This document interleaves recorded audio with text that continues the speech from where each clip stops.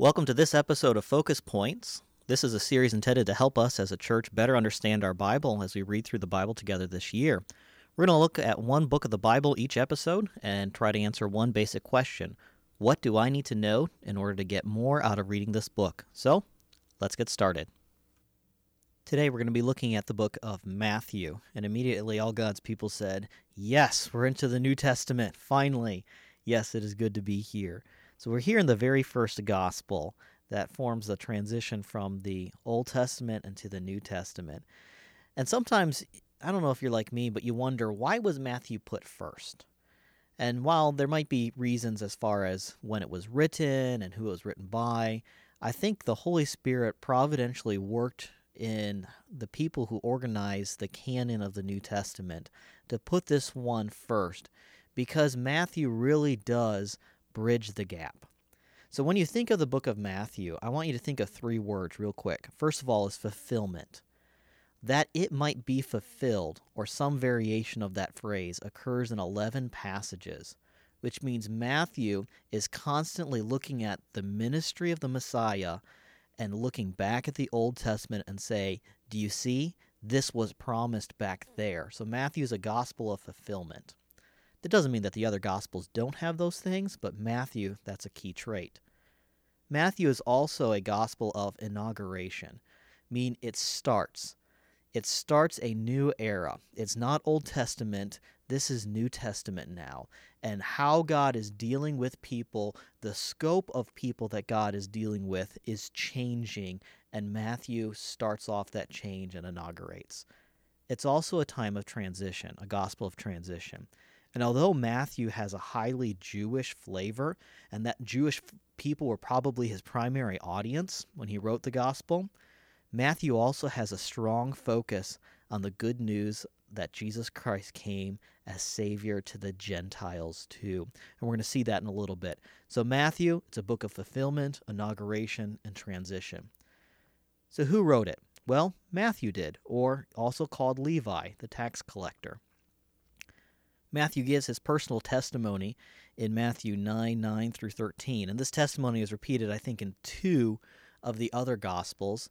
But I think it's interesting that Matthew's not, even though he wrote this Gospel, he's not trying to hide his background at all. He knows that he was somebody who the Jews would not have liked. He knows that he was a sinner who needed to be saved and to follow his Messiah. And so I think at the end of his personal testimony there in chapter 9, Jesus says this to the Pharisees, "I am come not to call the righteous, but sinners to repentance." And I can just imagine Matthew, as he's writing down these words, recalling what Jesus has said, he mutters underneath his breath, yes, Jesus came and called a sinner named Levi. This is me that he came to save. So Matthew's the one who wrote this book. What is the theme? What is the theme of the book of Matthew? I think we could summarize it like this. Jesus, the King of the Jews, came as the Savior for Jews and Gentiles. That is, Jesus, the King of the Jews, came as the Savior for Jews and Gentiles. Now, how do we see that theme work its way out in the book? Well, we see it in several key points. First of all, Jesus is King. He has ultimate authority. In fact, that word authority and power, it's going to show up several times. In Matthew 7, verse 29, it says that Jesus has authority in his words. In chapter 9, verse 6, he has authority in his works. In chapter 10, verse 1, he gives his authority to his followers so that they might go out and do his work. In chapter 21, the Pharisees question his authority, his power, and his rights to exercise that power.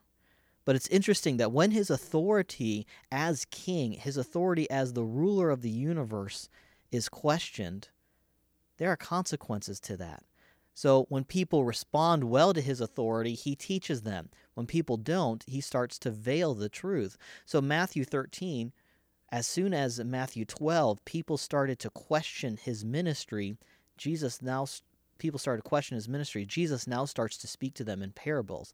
He's veiling his truth. In Matthew 14 through 17, after continued opposition to his authority, he starts to narrow his ministry to that of his disciples. So Jesus is king because he has ultimate authority. But it's interesting who he has authority over as king. Jesus is king of the Jews. We see this first in the genealogy in Matthew 1, and we're going to have more to say about that in a side note that's coming out soon. But Jesus he descends racially from Abraham, but he descends royally from David. And David's place in the genealogy, which is right in the middle of it, makes him the center and focus of it. In fact, Matthew contains 17 references to David, when David is mentioned in the other three Gospels only 22 times. We see this idea of Jesus as king of the Jews in the narratives of the Magi coming. They came searching for the person who was born king of the Jews. And this idea of king or kingdom, over 70 times it appears in the book of Matthew. The next highest gospel only has it at 48 times. Matthew 27:37, the plaque that Pilate puts over the cross of Christ. Jesus, the King of the Jews. That was completely accurate. That's how the entire book of that's what Matthew's trying to teach us. Jesus is the King of the Jews. He has this authority over them. But not only that, he is also the King of the Gentiles. Yes, Matthew's a book written to Jews about their Messiah, but no other gospel has such a Gentile focus as the book of Matthew. You think of the end of Matthew 28:18, and Jesus came and spake unto them, saying, all power or authority is given unto me in heaven and earth. And what comes next? Now go and give the gospels to all nations, not Jews who are living in all the scattered living in all these nations, but to all people in all nations. Christ is making a claim of kingship over the entire universe. And we see this Gentile focus, this kingship over everyone. It starts off in the genealogy. Implicitly, it's silent with all these Gentiles that are in the line of Christ, but by the end of the book, it's explicit. This is the Great Commission. And what better way to argue that God's plan for the New Testament era includes Gentiles than to slowly make that transition from implying it to then stating it in the beginning to then stating it explicitly in the end. And it should make sense to us, because even in the Old Testament, God had his eye on the Gentiles, and he wanted Israel to be his light and his testimony to them. That's why in Exodus 19:6, he says, and ye shall be unto me a kingdom of priests and a holy nation. A kingdom of priests to whom? Not for his own purpose, as far as they are serving God, but they are among the other nations, acting like the mediator between the other nations and Jehovah God. So we have this first key point. Jesus is king. He has authority. He has authority over the Jews, and he has authority over the Gentiles. And he, as king, calls all men to submit and to worship him. That's what the second point is. Jesus calls all men to submit and worship him. Submit to his teaching, first of all. Jesus teaches more in Matthew than I think he does in any other of the Gospels. In fact, 5 major sermons are recorded in Matthew's, and he's giving them instruction on how they need to respond to him as king and how they need to live in his kingdom.